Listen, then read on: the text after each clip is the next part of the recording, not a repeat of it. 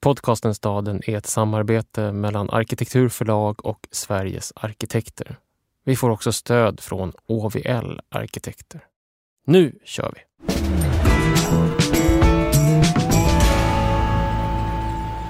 Huskvarna ligger kilad mot den skogsklädda förkastningsbranten som störtar ner mot Vättern. En bit bortanför och nedanför ligger Jönköping, vid vattennivån. 1689 flyttade vapentillverkningen för den svenska armén, den som under en tid bedrivits i Jönköping, till en ny plats. Kraften där i vattnet i Dunkehalla-ravinen i Jönköping räckte inte till för att borra vapenpiporna. Man sökte och hittade en större höjdskillnad. Där uppe, vid förkastningsbranten, vid fallen, vid Huskvarnaån. Där hamnade då den vapenfabrik som blev början på Huskvarna. I Jönköping hade holländska ingenjörer vid den här tiden under 1600-talet under en tid ritat på stadsplaner som skulle vara försvarsanläggningar, taggiga, vassa, bastioner och kanaler mellan Munksjön och Vättern. Men vi åkte upp från Vättern, upp för branten till det Huskvarna som började där i stormaktstiden.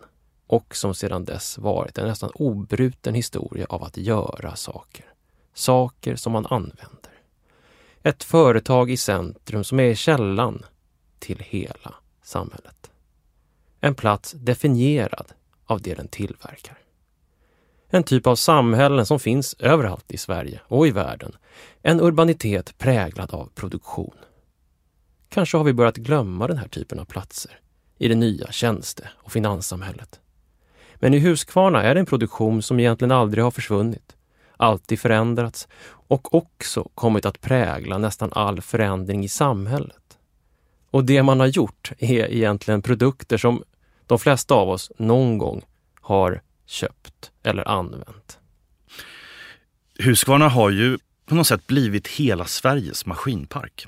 Det går att läsa hela deras tillverkningskatalog från 1600-talet och framåt som konkret poesi. Över Sveriges moderna historia. Precis, genom bara produkter. Hagelvapen, revolvern, den dubbelpipiga jaktbössan, automatkarbinen modell 4, symaskiner, spisar, kaminer, kafferostare, mandelkvarnar, fotogenkök, våffeljärn, cyklar, motorcyklar, mopeder, gräsklippare, värmepannor, tvättmaskiner, diskmaskiner, utombordsmotorer, mikrovågsugnar, motorsågar, röjsågar, kapare, häcksaxar, lövblåsare, snöslungor, robotgräsklippare. Det här är podcasten Staden. Jag heter Dan Hallemar. Och jag heter Håkan Forsell. Maskinerna är våra vänner. Utan dem inget paradis.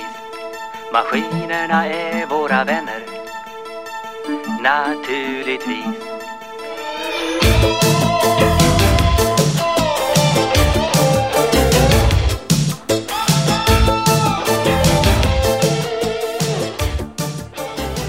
På vägen till Huskvarna så stannar vi av vid Jönköpings länsmuseum och träffar byggnadsantikvarien Margareta Olsson.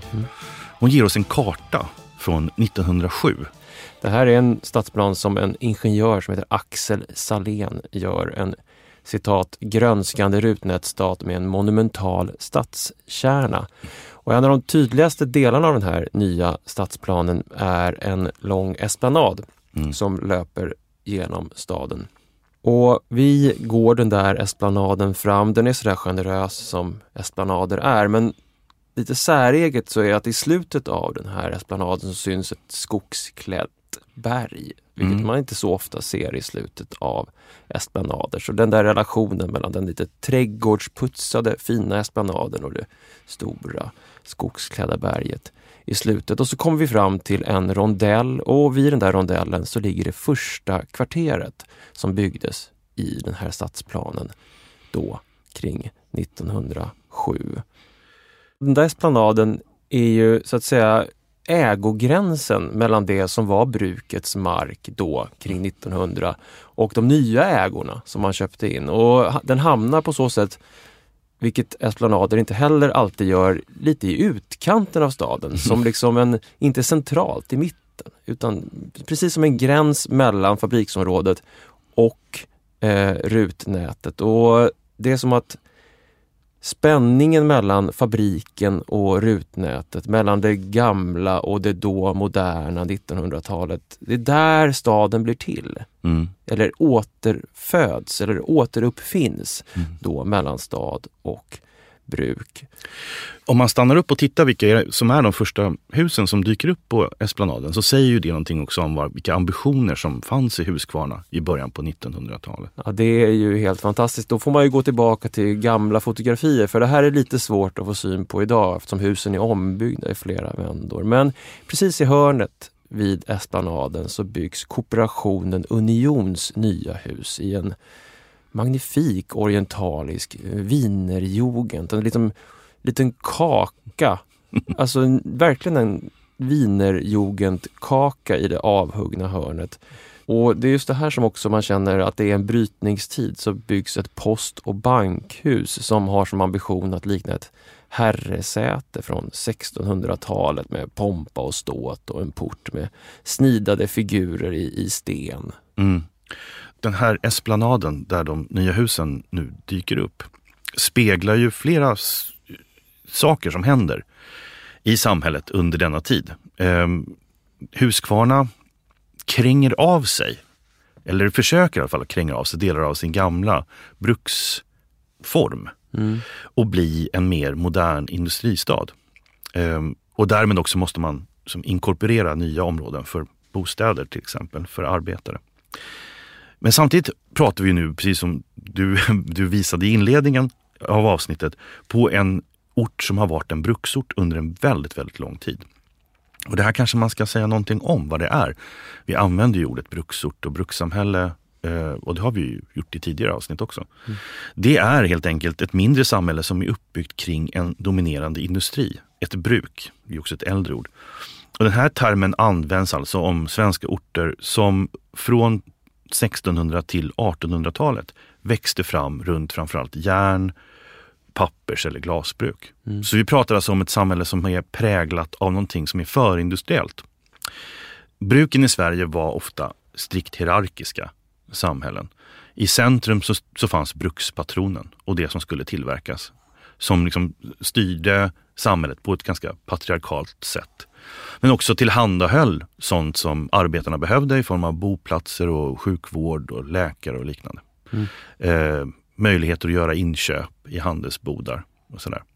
Man brukar ibland prata också om att det finns en bruksmentalitet i de här orterna. Och det är ju lite pejorativt sagt, men den bruksmentaliteten då handlar om att det kan växa fram någonting som är starkt konformt. Det har en social kontroll, det här samhället. Det finns skarpa gränsdragningar mellan arbetare och tjänstemän till exempel. Men i verkligheten så var ju bruksandan lite mer komplicerad. För det här var ju framförallt de bruken som sen blev just industriorter. Blev ju platser som tävlade på den globala marknaden, på internationella marknaden om att sälja produkter. Vilket betyder att man måste också vara väldigt innovativ. Så måste man ständigt vara i fronten på det nya. Ny teknik, vad är det för modetrender? Så att det finns en spänning här mellan det slutna, hierarkiska, socialt kontrollerade samhället som också måste vara utåtblickande, innovativt, släppa in nya saker. Det där är ju så bra illustrerat i den här förvandlingen som sker i Huskvarna under mitten på 1800-talet. Och det sitter ihop med att Sverige egentligen slutar kriga. Det är att freden inträder i Sverige och försäljningen av vapen helt enkelt går ner och minskar. Ja, i alla fall till krigsmaskineriet så att säga. Ja. Om man ska ta språnget tillbaka till det förflutna. Vi kan ju ta det väldigt långt tillbaka, men vi nöjer oss att gå tillbaka till 1877. 1877 är sån här märkesår i Huskvarnas historia. För då tillträder en ny verkställande direktör för vapenfabriken och det är Wilhelm Tamm.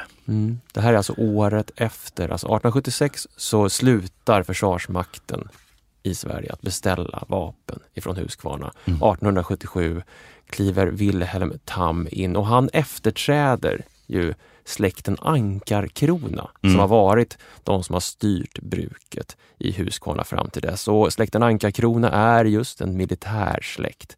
Men nu har bolaget blivit ett aktiebolag och Wilhelm Tam tar då över. Och det här är en man som blir så mytisk i Huskvarnas historia att det stadsvapen som nu finns i staden innehåller en musköt och den Tamska släktens vingar. Mm-hmm.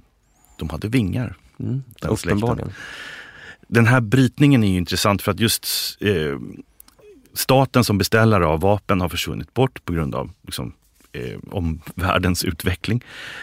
Och istället så måste man rekonstruera företaget för en civil marknad. Och det klarar inte den här gamla militärsläkten Ankarkrona av att göra. Nej. Så företaget är ju liksom på ruinens brant helt enkelt när Tam tar över. Och det han gör är ju att man försöker helt enkelt hitta nya marknader. Det går lite trögt i början men snart börjar det rulla på. Och en sån ny marknad är ju symaskinerna. Det kan ju låta lite märkligt men det var uppenbarligen inte så stor skillnad på att göra vapen som att göra symaskiner. Stora delar av produktionsprocessen kunde vara intakt. Och man satsade då på den internationella marknaden.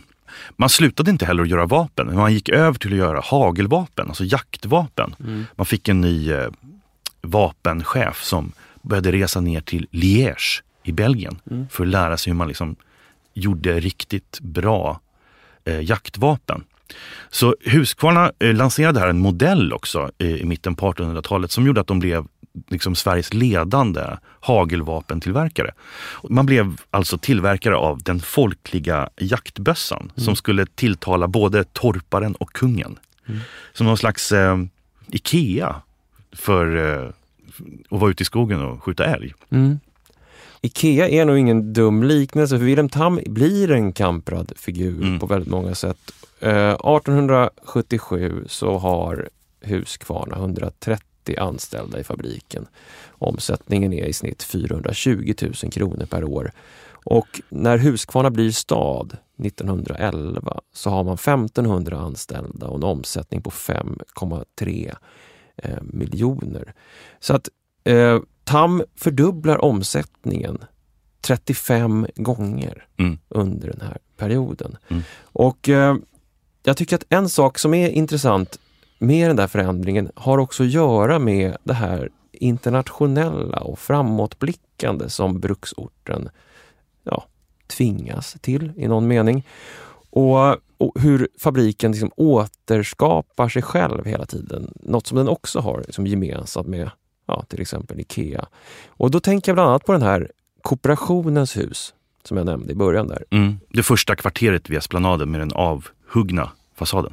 Det är ju en kooperation, alltså en sorts butik som ägs gemensamt av medlemmarna. Men den finansieras av Wilhelm Tam och det är det som gör att huset kan få den exklusiva fasad som den får. Den här Wienerjugend, den här orientaliska stilen som också är en internationell utblickande stil. Den här rutnätstaden som byggs upp i anslutning till Esplanaden och det här kvarteret som vi har beskrivit är ju mycket riktigt en rutnätstad. Vi kan lägga upp den här planen från 1907 så alla kan se den. Också en fin flygbild från ungefär samma tid som finns. Men i de här kvarteren inne i rutnätstaden så växer det inte upp några fler pampiga stenhus med tydliga gathörn eller orientaliskt inspirerade jugendfasader utan trähus helt enkelt och också med stora tomter indragna ifrån gatan. Så när man vandrar omkring där idag och det omnämns ju redan tidigt så är det en sorts trädgårdsstad inskriven i ett modernt rutnät och där finns återigen den här anpassningen av ett modernt växande stadssamhälle och bruksortens liksom egna hemsanda som blir synligt. Också med tanke på brandrisken så var det ju också liksom fördelaktigt att lägga husen liksom mer centralt på tomtmarken. Stadsbränder var inte helt ovanliga. Liksom. Nej.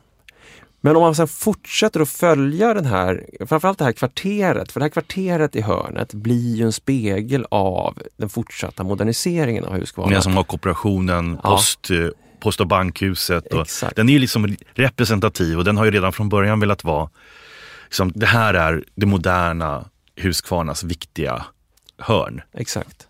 Och den kommer också få spela den rollen. Till exempel på 1950-talet så byggs delar av kvarteret om och blir det nya stadshuset. Det här gamla post- och bankhuset med stenportalen, 1600-talets herresätes med sitt mansardtak i koppar byggs om i en 50-talsskrud tillsammans med hela kvarteret egentligen. Det här fina Wienerjugend-hörnet skalas av och blir modernistiskt enkelt och tydligt. Och trots att man då gör den där förändringen så kan man fortfarande idag när man står där och tittar på det här gamla post- och bankhuset se det här gamla huset innanför. Allt är inte borta. I många städer vid den här tiden, 50- och 60-tal, så river man ju husen och bygger helt nya. Men här är det som att man attackerar själva arkitekturen på samma sätt som man tänker kring fabriken. Hur kan vi använda de gamla maskinerna? Att istället för att vi göra liksom, kanoner till våra krig kan vi göra symaskiner. Och lite likadant är det här. Man ser den här gamla stenportalen med friserna av en naken man och en kvinna med en skära och en slägga syns fortfarande som entréport till det här 50-tals liknande och det är huset. Det är portiken som då fanns från 1910-talet. Exakt. I förnyelsen vilar minnet av det gamla. Och om man sen går från den här rondellen, Drottninggatan fram, då går man istället mot fabriken. Man passerar en blandning av gamla små egna hem och ståtligare tjänstemannavillor i trä. Och hela tiden finns den där i fonden, fabriken, tegelmurarna, skorstenarna. Ja, för även om produktionen idag sker på andra platser och i andra länder och Huskvarnas liksom, företagscentrum är en plats för administration och innovation så ligger ju fabriksområdet där det ligger. Man har nyligen beslutat att riva den här höga skorstenen, Huskvarna-fabrikens 55 meter höga skorsten som har varit i ett rätt dåligt skick nu. Men vad som ska hända med det här utrymmet när det frigörs, det har man inte riktigt bestämt än. Och det är väl lite grann the story av Huskvarna. Man förnyar men man blir ändå kvar och ur hålrummen av det gamla försöker man hela tiden bygga någonting nytt. Men när det gäller att få en helhetsuppfattning av Huskvarna så ligger liksom fabriken i vägen. Fick vi ju höra flera oberoende tidigare Huskvarnabor säga. De flesta av dem som inte bor i stan längre men tänkte tillbaka på när de hade bott där. Att den var som en stor, helt nödvändig massa av materialitet i landskapet men som ändå liksom hade tagit så mycket plats att staden inte riktigt hängde ihop. Vi pratade ju bland annat med journalisten Negra Efendic som jobbar på Svenska Dagbladet som då är uppväxt i Huskvarna efter hon kom dit på 90-talet som flykting från före detta Jugoslavien. Hon sa ju just det här att det där var en av de första starka intrycken som liksom bara inte gick att utplåna. Det var att fabriken var orten. Utan fabriken ingen ort. Nej. Men samtidigt att den låg i vägen. Ja, men hon beskrev det där, att det fanns något fint med det där med grindarna. Med arbetskraftsinvandrarna som på något sätt var integrerade på ett sätt som kanske inte hon kände att de kunde bli. Man kunde få sommarjobb där om man kände någon och kunde hjälpa en in. Det var en väg in i samhället. Och hur också fabrikens skiftesarbeten präglade rörelserna i staden. Det tror jag är viktigt för många industristäder just om man har en sån dominerande liksom, fabrik eller industri där man har flera skiften. Hur man känner den här rytmen över människor som avlöser varandra. Jag tänker att det där är den här korsningen mellan Esplanaden i Huskvarna och Drottninggatan som leder bort till fabriken. Det är lite svårt, känner man när man är där, att avgöra vilken av de här två gatorna som är den som definierar staden. Är det vägen bort mot fabriken eller är det den här Esplanaden som ligger i ägogränsen? Jag känner att Huskvarna lurade mig lite grann. Just för att vi landade i Esplanaden och så tänker man, här är stan. Och sen ju längre vi var där så är det ju så att nej, det här är en gräns någonstans. Men stadens hjärta befinner sig någon annanstans. Kanske i fabriksområdet, kanske i ännu äldre delar vid de här förkastningsbranterna som du pratade om, där vattnet strömmade ner. Det är lite grann som en ask i en ask. Och man kan lätt liksom få en felaktig bild av var centrum är och vad saker och ting, var det är viktigt att befinna sig någonstans i Huskvarna, trots att det är ett sånt litet samhälle. Men jag tror att de där askarna som ligger utspridda faktiskt på väldigt många ställen i staden, och vi kommer att återkomma till det. Det som de alla har gemensamt är att de är formade utifrån fabriken.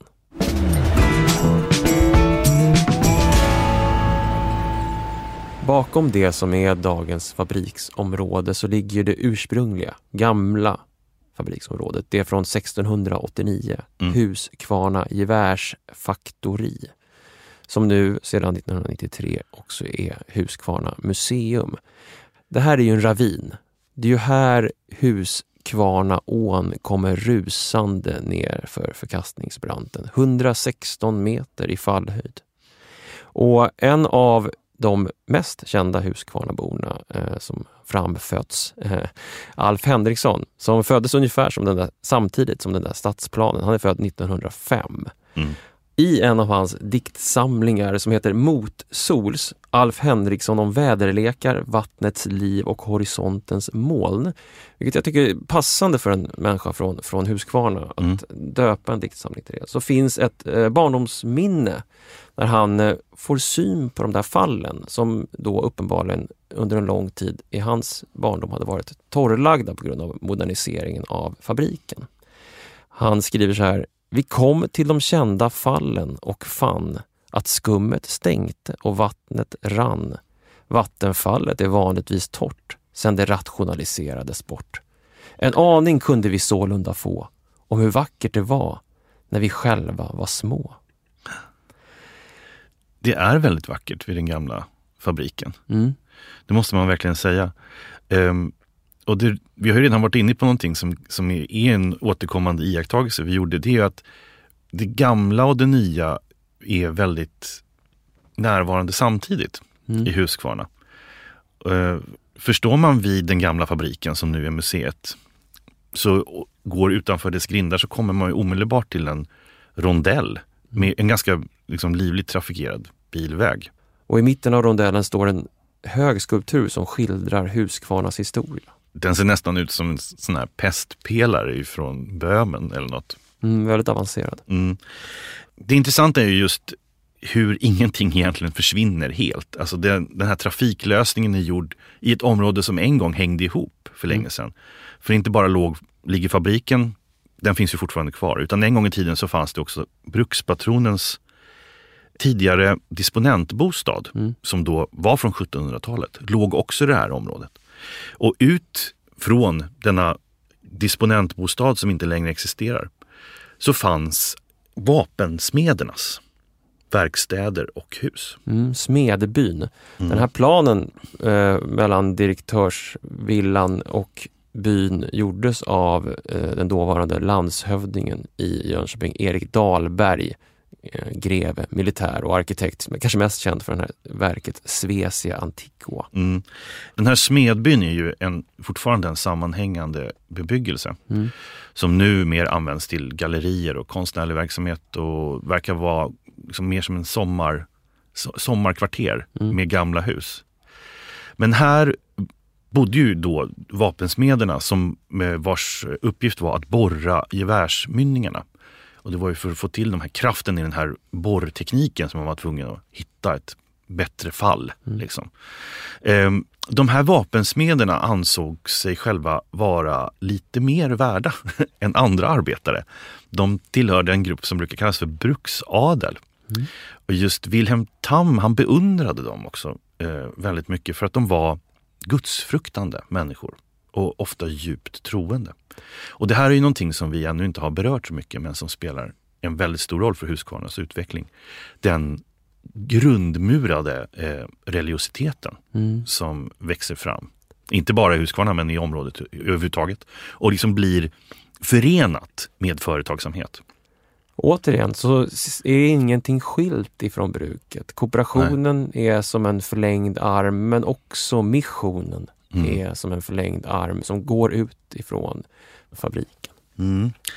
Under den tid som Husqvarna just höll på med vapentillverkning under den förindustriella tiden, så fanns det ju alltså 2 viktiga yrkesgrupper, varav vapensmederna var en.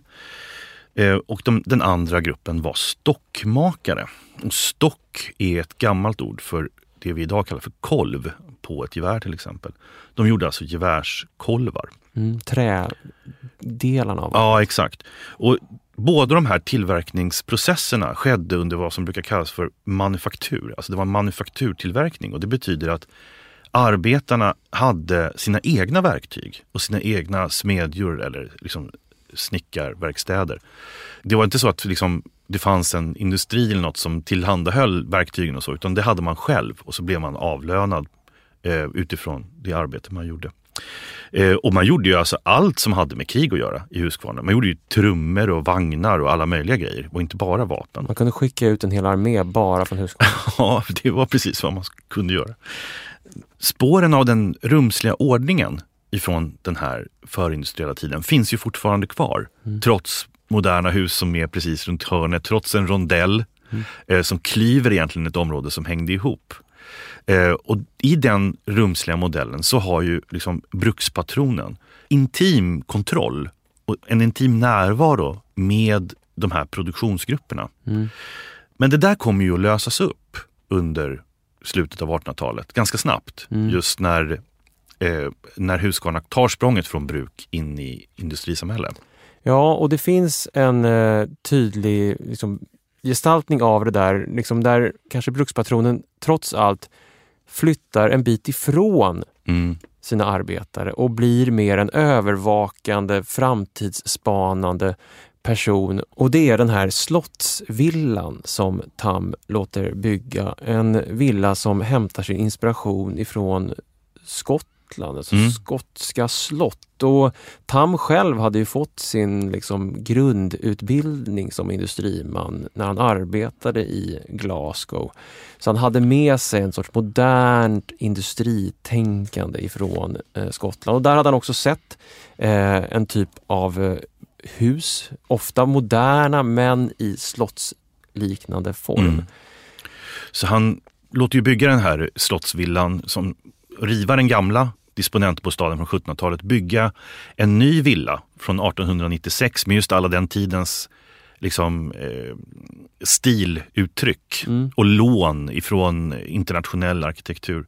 Och det är ju som att han vill att villan ska dra sig lite tillbaka från det här allt för intima och nära förhållandet som fanns rumsligt till smedbyn och stocktillverkarna och liknande som hörde, liksom, som var det gamla brukets historia. Man placerar villan på en höjd, och den ser mer ut som just vara en jaktvilla som på något sätt spanar ut över hela fabriksområdet. Och det här är som sagt 1896, och tittar man i produktkatalogen så ser man att det här är också det året som Husqvarna introducerar den första cykeln. Och det finns ju någon förbindelse här, tycker jag i alla fall, liksom med att rummet blir lite större. Att cykeln tillåter att man kan röra sig lite mer. Eller ganska mycket mer. Någon slags någon vidd som dyker upp. Och att då också placera den här så väldigt viktiga disponentvillan bort ifrån produktionen som en slags övervakningskamera istället. Ja, både som en övervakningskamera men också liksom i motsatt riktning som ett utropstecken eller som en sorts symbol, som hur långt man än skulle trampa på sin cykel med sin matlåda på pakethållaren så skulle man ändå hela tiden se denna ståtliga slottsvilla där Wilhelm Tam gick och smidde framtidens planer. Golv- och väggtillverkaren Altro är tillbaka som sponsor i staden. Det är vi ju såklart glada för. Altro är en golv- och väggtillverkare som varit i framkant när det gäller innovationer i nästan 100 år. Idag ska vi prata om ett nytt 100% återvinningsbart modulgolv. Och för att prata om detta har vi med oss, som tidigare gånger när vi har pratat med Altro, Mikael Persson, Sales Manager på företaget. Hej Mikael! Hej Dan! Ett nytt golv har ni tagit fram med all den kunskap som finns inom företaget. Hur hittar ni fram till nya Altro Ensemble? Golvet är utvecklat i Tyskland och vi har en av våra fabriker och vi ville ha en inspiration från att fabriken ligger väldigt nära fysiskt Bauhaus-skolan i Dessau i Tyskland. Och vi är inspirerade av det när vi utvecklar våra produkter där vi kombinerar design, form och funktion. Att det ska fungera för slutanvändarna, installatörerna, men det ska också vara vackert att se på och förhoppningsvis inspirerande för arkitekter. Så det är det, inspiration från Bauhaus-filosofin är någonting vi har jobbat med. Försökt att tänka på att våra kunder idag vill ha hygieniska golv, miljövänliga golv. Och därför när vi har utvecklat produkten så har vi bjudit in arkitekter och designer runt om i Europa som har fått lov att tycka till och ha åsikter och bidra med energi och idéer. Och därför så tror vi att vi har fått någonting som inte tidigare har funnits. Men om vi tänker på själva tillverkningen och det kanske också som händer sen om man ska återvinna golvet. Hur ser det ut när det gäller miljövänlighet och återvinningsbarhet? Ja, vi på Altro har alltid varit noga med att vi ska kunna återanvända produkterna som vi sätter ut på marknaden. Att vi tar hand om det vi säljer till våra kunder på något sätt. Därför är produkten 100% återvinningsbar. Och det är väldigt lätt att återvinna det. Vi kan återvinna det i vår egen fabrik. Dessutom så golvet i sig är mjuka plankor kan man säga som är böjbara. Vilket gör att det är ingen hård plankbaksida. Vilket gör att det är ganska lätt att transportera. Golvet är lätt att transportera vilket gör att det är mindre bränsleförbrukning under transporten. Vilket också hjälper till att skona miljön. Alla ni som nu blev nyfikna på vad det här är för någonting och hur det ser ut, gå in på altro.se och kika vidare. Tack så mycket för att jag fick prata med dig, Mikael. Tack så hemskt mycket själv. Ha en bra dag. Detsamma.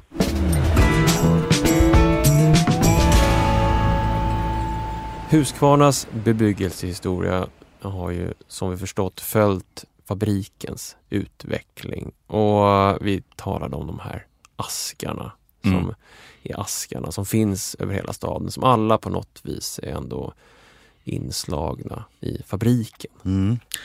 Under efterkrigstiden så ökar ju kommunernas ansvar för det lokala stadsbyggandet och för bostadsproduktionen också. Och i Husqvarna kommer det här leda till att kommunen och företaget Husqvarna liksom blir lite så här lierade med varandra. Och Husqvarna får ju också en stadsarkitekt som heter Helmer Flensborn. Och han kommer ju att rita och planera ganska innovativa liksom, arbetarbostäder under 40-, 50-, 60-talet i Husqvarna. Margareta Olsson, bebyggelseantikvarie på Länsmuseet som vi talade om i början, hon pekade ut några viktiga sådana platser. Bland annat radhusen, de enkla radhusen i trä på Faktorigatan. Och det där är en typ av radhusbebyggelse som man inte så ofta ser i svenska städer ändå. Väldigt enkla radhus i trä med små sluttande tak över det som är egentligen såna här stoops. Ja. Små trappor. Och det här är hus som är byggda av AB Standardhus i Hultsfred. Vi träffar en man som sitter på en åkgräsklippare från Husqvarna. Modell 1988. Ja, 1988 började man producera åkgräsklippare när man köpte det nordamerikanska företaget Roper Corporation. Han sitter på en sån och berättar om de här små radhusen. Drygt 70 kvadratmeter. Ja. Det är 6 längor, 2 respektive 1 våning höga med så här locklistpanel, det vill säga hus med liksom panelade, randiga sådär på något vis. Och på en höjd. Ja. Och när man står där bredvid honom i åkgräsklipparen så nere i dalen så ser man fabriken och fabriksskorstenarna. Alltså det är ju en form av modern smedby. Ja, verkligen. Alltså att den är riktad, gatans förlängning är riktad ner mot fabriken. Verkligen. Och det blir ju så extra starkt just för att topografin är så dramatisk i Husqvarna. Och fabriken ligger liksom ner inkilad som liksom i en gryta. Och allting du kan få gatorna att sträva ner mot det centrumet fortfarande som ligger liksom mitt i den byggda kroppen. Och så i horisonten så ser man då Vättern som breder ut sig. Så det är både vackert och väldigt dramatiskt, skulle jag säga. Och det intressanta här är också att det här liksom gamla idealet att ha arbetarbostäder intill tjänstemannabostäder, alltså bruksortens organisation. På andra sidan gatan, vid Faktorigatan, så ligger just de lite större husen då för tjänstemännen. Ja. Helmer Flensborns hus för tjänstemän. Och jag noterade faktiskt alldeles nyligen i en bostadsannons så för de här husen så stod det på tjänstemannasidan av Faktorigatan. Verkligen. Så det där lever liksom kvar. Ja. Vi har varit inne på den här idén om bruksandans liksom omsorg om arbetarna. Och det här är ju ett exempel på det. Och det där sitter ju inte sällan ihop med att det finns då den här paradoxen med att det finns en progressiv sida av den här omsorgen. Och det här blev ju kanske särskilt tydligt i slutet av 1800-talet. Det var ju en tid när många industristäder drabbades av en enorm förslumning. Arbetarna bodde illa, de bodde trångt och sjukdomar spreds. Och det där såg man liksom alltid som ett hot i en tillväxande industristad. Det som gjorde Huskvarna speciellt här är att i och med att staden är så pass behändig så kan liksom Wilhelm Tamm orkestrera ett ordningställande av det här och undvika den här förslumningen. Redan på 1880-talet så inrättar han bostadslån för arbetare så att de ska kunna bygga sina egna hemshus, arbetarbostäder och egna hem på Rosenborgs och Trädgårdsgatan. Billiga bostadslån, eller så fick de köpa tomter för ett lågt pris. Och det var ju till och med så att så här, socialt intresserade skribenter eller politiker kom till Huskvarna för att titta på den modell man använde här. Decennier innan det här, de statliga egna hemslånen som skulle stoppa emigrationen till Amerika i början av 1900-talet kommer, så finns de här i Huskvarna och de här egna hemmen byggs. När du säger att det är paradoxalt, jag skulle nog ändå tycka att det kanske inte är så paradoxalt. För dels naturligtvis finns det ju ett behov av att ha sunda boendemiljöer och liksom inte ha en förslummad liksom, industrisamhälle eller brukssamhälle. Men de här bruksägarna och Wilhelm Tamm inte minst var ju oerhört medveten om hur beroende han var av de här yrkesskickliga arbetarna som fanns.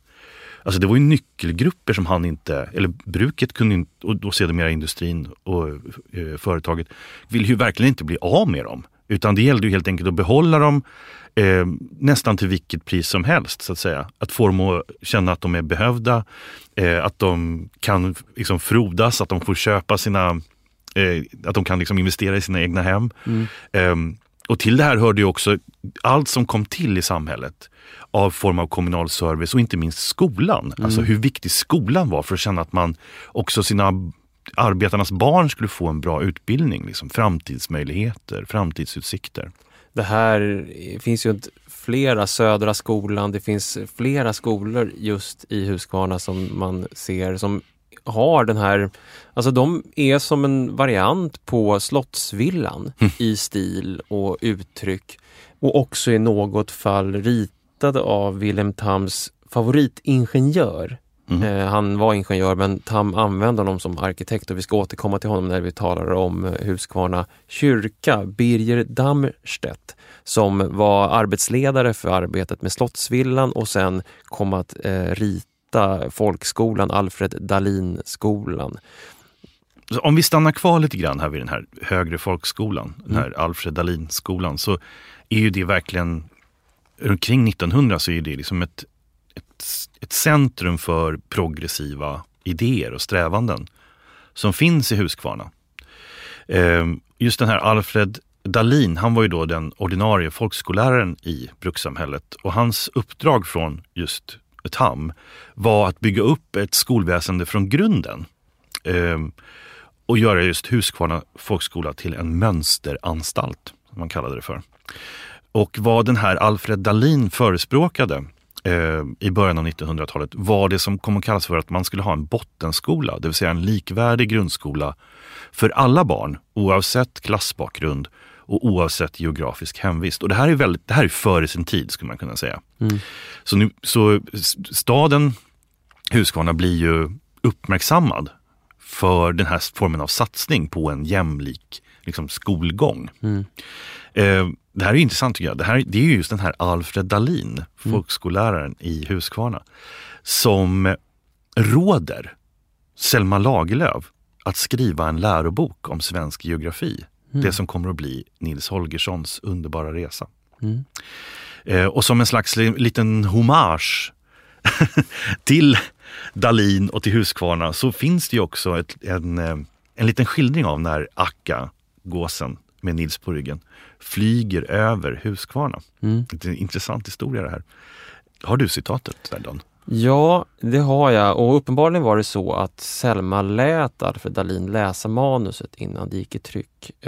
Men så här låter det när Akka och Nils flyger över Huskvarna. När de hade farit ännu ett stycke framåt kom det till Huskvarna. Det låg i en dal. Bergen stod branta och skönt formade där omkring. En å kom störtande utför höjden i långa, smala fall. Stora verkstäder och fabriker låg under bergväggarna. Över dalbottnen utbredde sig arbetarbostäder omgivna av trädgårdstäppor och mitt i dalen låg skolhusen. Just som vildgässen kom och farande ringde en klocka. Och en mängd barn marscherade ut led vid led. Fast det roliga är ju att det var inte så som Selma hade skrivit det från början. Nej. Utan hon hade då skrivit att eleverna sprungo glada ut. Men det vill inte Dahlin ha med. Han tyckte att det var marschera ut led på led var viktigare än att de sprang glada ut från skolan. Ja, det fick väl vara någon måtta med mönsteranstaltens frihet. Verkligen. Jag tänker på en annan, vi pratade lite grann om honom, en annan portalgestalt om man säger så, i Huskvarna. Det är ju Alf Henriksson.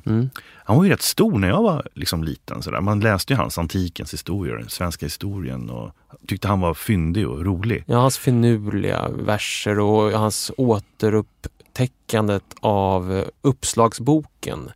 Den här boken Vägen genom A, som nu också är ett upphov till en staty som står på esplanaden i Huskvarna där Alf just i rostigt stål kliver genom bokstaven A. Ja, men för mig så är det här, han är ju en produkt av den här progressiva skolan och den satsningen som fanns i början av 1900-talet i Huskvarna.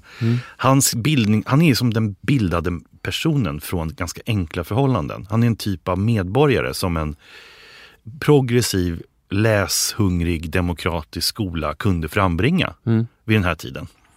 Så jag tycker han är en fin bild så att säga av ett svenskt bildat 1900-tal också. Som kanske har hamnat lite grann i glömska känns det som emellanåt idag. Ja, det är den ena sidan av den där. Liksom Alf Henriksson springer ut från skolan genom A och liksom tar över världen från nästan ingenting. Men det finns någonting i den där Alfred Dahlin-korrektionen av Selmas text också som jag tycker man kan stanna upp lite grann vid. Att man inte skulle sprunga och glada ut utan marschera led vid led. Och det är det där dubbelheten i brukssamhället igen, att auktoriteten och lojaliteten liksom aldrig riktigt lämnar staden hur modern man än blir. Det där portalen i Post- och bankhuset som blev kvar när man byggde om Post- och bankhuset till stadshus på 1950-talet. Den står ändå kvar som ett ankare tillbaka till just det här känslan av auktoritet, lojalitet eller hierarki, hur mycket man än är modern. Den där spänningen mellan just som du sa, auktoritet, lojalitet och progressivitet och frihet, den går ju igen inom flera områden. Jag tänker på en annan sak och det är ju att Huskvarna var ju återigen det företag som producerade liksom den absolut största frihetsmaskinen i mitten på 1900-talet. Det vill säga mopeden, moppen. Den kom 1952. Och den kallades just frihetsmaskinen. Alltså den hade en sån oerhörd spridning. Redan 1957, alltså 5 år efter introduktionen, så rullade 400 000 mopeder i landet. Och då kunde man köra helt utan regler. Det fanns inga krav på körkort. Man behövde inte betala någon försäkring och inte någon skatt. Det här var ju liksom en ungdomskatapult utan jämförelse. Det är som en motoriserad variant av mellanölet. Ja, det skulle man kunna säga. Det här var inte, som sagt, det här var frihetsaspekten av det. Den här exploderande friheten för ungdomar som Husqvarnas mopeder skapade. Men samtidigt så blev det ju ett ökat tryck på att föra tillbaka det här in i någon form av ordning. Alltså behovet av att det var också väldigt mycket olyckor och det hände ganska dramatiska saker med all den här friheten och den motoriserade ungdomen och så. Så Husqvarna helt enkelt företaget tar själva på sig att utforma en brevkurs 1954 för hur man ska liksom handskas med sin moped. Så köper man en moped från Husqvarna så får man också ta en brevkurs i några lektioner. Den här brevkursen kallades Känn den rätt, kör den lätt. Husqvarnas mopeder. Och då var det som att man ändå förde tillbaka den här friheten in i någon form av kontrollerad ordning. Som jag också i förlängningen kan tycka speglar det här samhället som vi har besökt. Det är intressant för att precis under samma period så byggs Birger Damstedts Alfred Dahlin-skola till. Helmer Flensborn, som vi tidigare nämnde, börjar 1955 att rita på en utbyggnad av skolan. Och den här utbyggnaden var liksom, orsaken till den var att man gick över från 9-årig grundskola till gymnasium.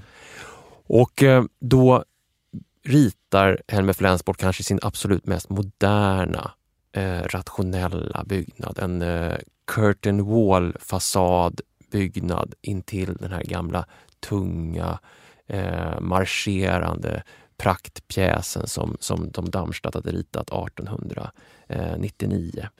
Och det här platsen blir då ett högstadium och gymnasium. Det är 2 stycken långsträckta byggnadskroppar som liksom ligger lite förskjutna med liksom grönytor emellan. Väldigt ljust och lätt och modernt.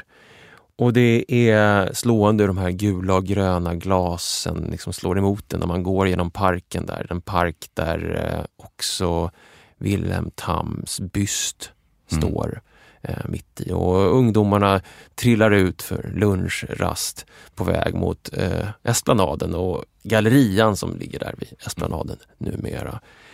Och en person som kommer att gå i den här skolan är ju Negra Efendic, journalisten som vi tidigare har nämnt, som blev kommunplacerad då i Husqvarna 1993. Någonstans mellan introduktionen av snöslungan modell 612 och robotgläsklipparen så kommer det flyktingar ifrån forna Jugoslavien som just, precis som du sa, kommunplaceras i Husqvarna. Negra har skrivit en väldigt drabbande artikel i Svenska Dagbladet om hur hon återvänder till Alfred Dahlin-skolan och med stort motstånd går in i de korridorer som hon lämnade 1996. Och i början av den artikeln så beskriver hon den där tiden, 1993. Jag är 13 år. Det är min första dag i 7:an och min allra första skoldag i mitt nya land. Jag har på mig mina nyaste kläder och har precis klarat av lektion nummer 1. Klassen är bra, alla verkar snälla. Men det är inte det som ska etsa sig fast i minnet av mitt första möte med Alfred Dahlin-skolan i Husqvarna. Flyktingar, nej tack. Bevara Sverige svenskt. Åk hem. Så står det på klistermärkena som klistras på hennes skåp och som sen vaktmästaren skrapar bort. Och som ett eko av Selma Lagerlöf så skriver Negra Efendic så här. Sedan springer mina ben ut i den varma aprildagen. Själv vet jag knappt var jag är. Ett gäng killar sitter på en bänk och tittar på mig. De flinar. Alltså Husqvarna hade ju haft tidigare generationer av arbetskraftsinvandring från Jugoslavien som kom på 60-talet. Och som spelade en viss roll för Negra, förstår vi när vi pratade med henne. Alltså det är ju den här tidigare generationen som var integrerad i den här formen av bruks- och industrisamhälle och det sättet att tänka via arbetsplatsen naturligtvis. Och här dyker man ju upp i en helt annan verklighet. För Huskvarna i början på 90-talet är hårt drabbat av liksom den svenska krisen som faktiskt råder då. Det här är ett samhälle som är inte i harmoni längre. Utan många uppfattar det som hotfullt att det kommer flyktingar. Det går ju rykten om att de tar svenskarnas jobb, vilket också Negra fick höra rakt upp i ansiktet trots att ingen i hennes familj hade något ordentligt jobb under en lång tid. Men det är sådana här saker som frågan om arbetet och tillhörigheten till platsen genom arbetet som underminerar samhället. Och kanske just den här typen av samhälle särskilt med sin brukshistoria. Där det finns särskilda sociala regler kring lojalitet och auktoritet. Och de aspekterna hade fått sig en ordentlig smäll i början av 90-talet i Huskvarna.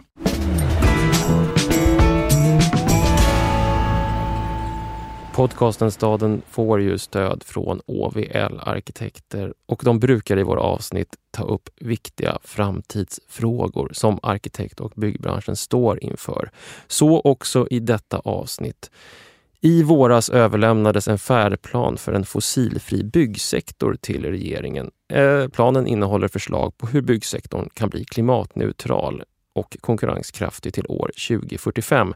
Men visade sig bara ett fåtal arkitektföretag har skrivit på den här färdplanen. Och för att sätta ljuset på detta och få fler att skriva på och engagera sig i den här frågan så har vi här några representanter för de som har skrivit på. Cecilia Holmström från Tengbom, Emma Östlund från 111 Arkitekter, Mikael Englund från just OVL och Carl Bäckstrand från White Arkitekter.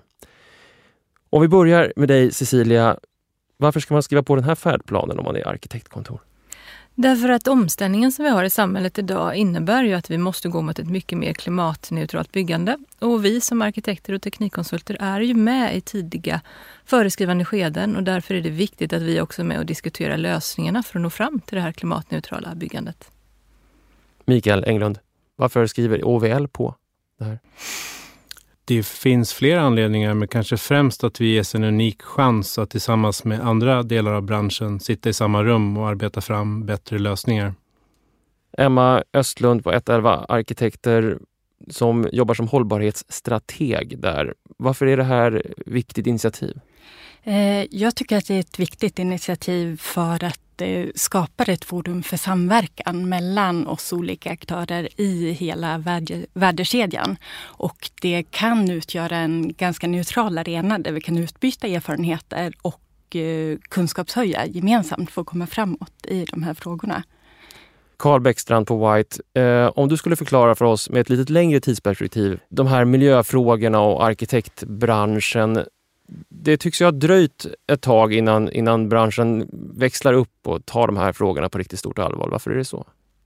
Ja, bra fråga. Man kan ju undra det. Redan på 70-talet så visste man ju om att det här var en akut fråga med koldioxid i atmosfären och hur det skulle påverka vårt klimat. Och 2015 så fick vi avtalet på plats i Paris och då startade ju initiativet Fossilfritt Sverige tack vare Åsa Romson som tog initiativet. Men det är nu med färdplanerna som vi faktiskt går till en konkret handling och varför det tar tid, ja det kan man ju undra men jag är jätteglad att vi nu har detta på plats och att vi både som företag och hela branschen sätter viktiga mål som siktar mot 2045 och klimatneutraliteten. Men vi måste börja nu och jobba med delmålen fram tills dess. Mikael nämnde här att nu kan vi samlas i samma rum, hela byggbranschen. Cecilia, vad kommer man kunna komma fram till i det där rummet där ni sitter tillsammans som gör skillnad? Jag tror man kommer komma fram till mycket saker för det är ju precis som vi har nämnt här att man faktiskt sitter i samma rum från alla delar av värdekedjan. Och det är ju då man kan börja förstå hur den egna verksamhetens roll hänger ihop med andra verksamheter och tillsammans hitta lösningar. Och det är ju ett väldigt seriöst arbete. Det bedrivs ju med tydliga mål och ganska högt tempo skulle jag säga. Så att jag har stor förhoppning på att man kommer kunna komma långt där. Mikael Englund från OVL, vad är den viktigaste enskilda frågan som du kommer höja rösten för i det där rummet när ni sitter tillsammans? Det är nog en helhetssyn och mätbara resultat med att dels minimera klimatavtrycket från de material vi bygger in Samtidigt att minimera mängden energi som används i driftsskedet. Både från fossil härkomst men faktiskt även från lagrad koldioxid i biomassa. Att hushålla med energin på bästa sätt ger samtidigt förnybar energiproduktion störst effekt. Nu har alla arkitektföretag som eventuellt tvekar på att skriva på den där färdplanen för en fossilfri byggsektor i alla fall fått några argument för att göra så. Se detta som ett litet upprop ifrån de kontor som har skrivit på. Tengbom, 111, OVL, White och Link. Tack så mycket OVL och tack ni andra som kom hit och förklarade detta för oss. Tack. Vi har pratat en hel del nu om bruket och om företaget och berört även kooperationen, progressiviteten. Det finns ju en ytterligare aspekt av Huskvarna som är central för att liksom försöka att förstå platsen. Och det är ju kyrkorna och det religiösa livet. När jag ringde upp och pratade just med Negra Efendic om hennes uppväxt så var det någonting som hon omedelbart refererade till. Sådär att när vi kom till Sverige och Huskvarna så trodde vi att alla svenskar var djupt religiösa människor. För vi hade ju liksom inte sett någonting annat än Huskvarna. Och alla aktiviteter skedde liksom genom ofta frikyrkorna eller genom församlingshemmen. Det var liksom därifrån aktiviteterna, inte minst för ungdomar, liksom organiserades. För om man kan säga att det fortfarande har levt kvar en bruksanda i Huskvarna så har den just tagit formen av religiös yttring, alltså i de här frikyrkorna.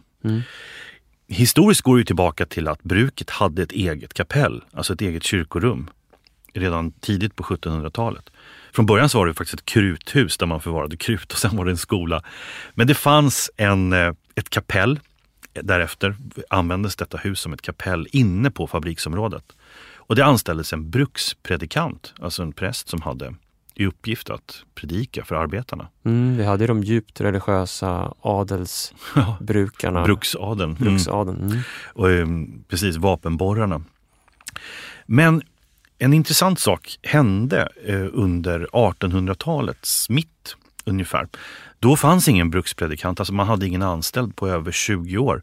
Och det var under en period då det var en våg av religiöst svärmeri i de här Jönköpingstrakten. Och då fick andra predikanter, eller grupper, verka och använda brukskapellet som predikosal. Det här är vad de som har skrivit om det här tidigare menar lägger grunden för den liksom starka frireligiösa prägen av samhället. Och både Huskvarna som aktiebolag och Wilhelm Tam då som privatperson också lämnar ständigt bidrag, alltså pekuniära bidrag till exempel Evangeliska Missionsförbundet för att bygga nya religiösa lokaler så att bruket och sen industrin fortsätter att vara tätt sammanvävd med frikyrkorna. Ja, det är de här sömlösa övergångarna mellan bruk, fri religiositet men också statlig kyrka. För även den statliga kyrkan, Huskvarna kyrka, som ligger i samma park som Alfred Dahlin-skolan tillkom ju i ett initiativ ifrån Huskvarna AB och Wilhelm Tam. Han hade fått en present på 25 000 kronor som han investerade i en ny kyrka och han lät då sin favoritingenjör Birger Darmstedt rita den här kyrkan och den har sin lilla intressanta historia också för att den lever i motsättningen mellan tradition och modernitet. Den ritas som en romantisk norsk liknande stavkyrka i falurött trä, men den bekläds med eternit på taket.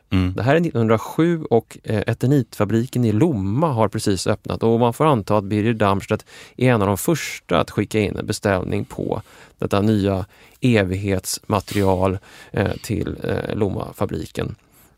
Men också fortsättningen av den här historien om kyrkan är lite intressant för att Darmstedt tog sig ganska mycket friheter i gestaltningen. Han släppte loss kan man säga. En bildhuggare fick karva ut grodor och löv och andra små figurer inne i kyrkan. Han lät takstolarna vara helt synliga. Han placerade, kanske inspirerad av frikyrkorörelsen, predikstolen nästan direkt på marken eller golvet. Och det här väckte ju alltså, viss uppståndelse kan man säga. Direktörens fru bad bildhuggaren att hugga bort grodorna till exempel, för det tyckte hon var rent upprörande. Men många andra var också störda av att pietetskänslan och andakten inte liksom fanns i det här rummet. Den här kyrkan var ju en kompensation för att man faktiskt hade rivit brukskapellet. Alltså på något sätt så var det som att det fanns en ande kvar för att just fabriken behövde utrymmet inne på fabriksområdet, så då kapellet fick liksom ryka. Och då skulle det här kompensera med en ny kyrka, skulle kompensera det gamla kapellet. Så att någonting av den här, just som du säger, det pietetsfulla, det innerliga, hade man kanske förväntat sig skulle finnas kvar i den nya kyrkan. Och så gjorde det inte det. Det var någon uppvisning av någonting annat. Och därför kom kyrkan att ritas om och byggas om. Inte minst genom en arkitekt som heter Göran Pauli som 1924 kom på en resa från Byggnadsstyrelsens Stockholm och konstaterade att kyrkan, citat, saknar varje intresse ur såväl kulturhistorisk som estetisk synpunkt. En väldigt hård dom över Birger Damstedts verk. Oerhört nedsablande. Det får man säga, och sorgligt nog för Birgers del så omkommer han i en motorcykelolycka, förmodligen då på en Husqvarna motorcykel samma år, 1924. Den här Husqvarna kyrka, jag vågar inte säga att den inte kommer att spela någon som helst roll, men om man nu rör sig i Husqvarna, i stadsmiljön, så är det ju uppenbart att det är helt andra former av andliga lokaler och verksamheter där människor faktiskt gör någonting. Frikyrkornas arkitektur också har ju en helt annan prägel. Ja, och det där skickar oss lite grann tillbaka till rutnätet igen, känner jag. För de är mycket mer en del av rutnätet. De inordnar sig i vardagslivet på ett helt annat sätt. Men det finns en av dem som verkligen sticker ut, som jag verkligen blev fascinerad av, och det är just Helmer Flensborns numera Ekumenia-kyrka, ritad som missionskyrkan 1959. En spetsig vit tegelbyggnad med svart skiffertak och fantastiska trekantiga kopparfönster som skjuter ut som sån här bursbråk ut mot gatan. Ibland känns det som att just de här frikyrkorna, det gäller inte bara Husqvarna utan överlag i Sverige, har fått ganska mycket frihet i hur de ska gestaltas. Så det är som att man har inte riktigt några väldigt starka förlagor som man måste hålla sig till, eller stilideal på det sättet, utan det kan experimenteras en del.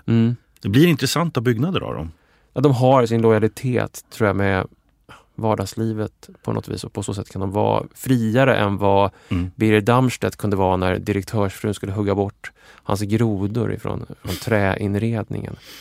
Men innan vi lämnar Husqvarna så skulle jag vilja gå tillbaka till det här kvarteret som vi började vid.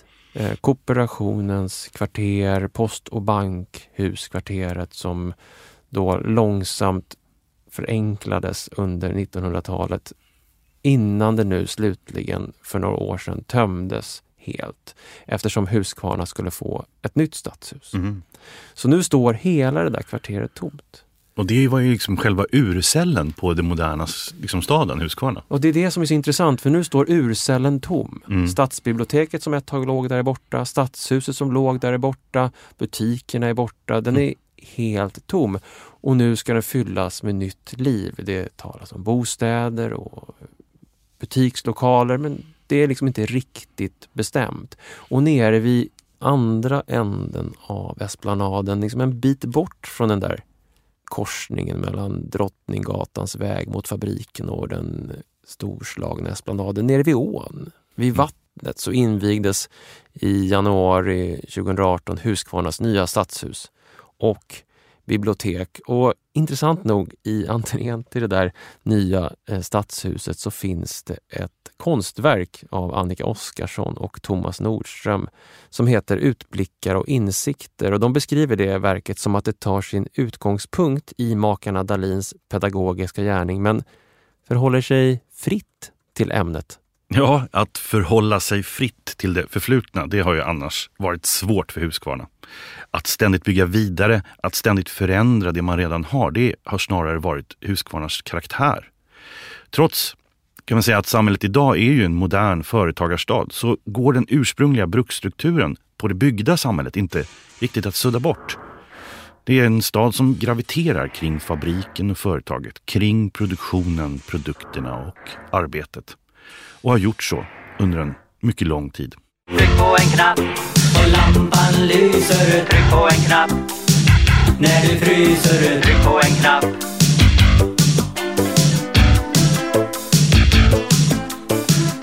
Tack för att ni har lyssnat på podcasten Staden.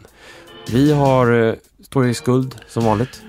Ja, vår skuld är obetalbar och bara ökar för varje avsnitt. Den här gången så vill vi tacka framförallt Margareta Olsson på Länsmuseet i Jönköping för en helt fantastisk, snabbfotad och kunnig hjälp med bakgrundsmaterial kring Huskvarna. Och vi vill också tacka Negra Efendic, journalist på Svenska Dagbladet, och Per Hedfeldt för några snabba inspel på sociala medier när vi frågade om Huskvarna. Ni får gärna göra som Per gjorde, svara på våra utspel eller inspel på sociala medier eller skicka frågor till oss på Twitter, Instagram eller Facebook där vi heter Staden Podcast. Podcasten Staden är ett samarbete mellan Arkitekturförlag och Sveriges arkitekter, och vi får också stöd från OVL Arkitekter. Podcasten Staden produceras av Beppo ljudproduktion. Tack för att ni lyssnade. Tryck på en knapp så startar en motor. Tryck på en knapp så räknar en dator. Tryck på en knapp.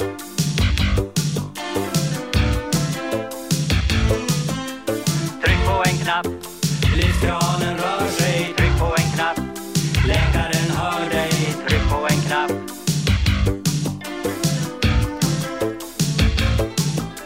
Maskinerna är våra vänner. Utan dem inget paradis. Maskinerna är våra vänner. Naturligtvis. Du ska inte längre släpa på Sisyfos sätt. Du ska ägna dig åt kärlek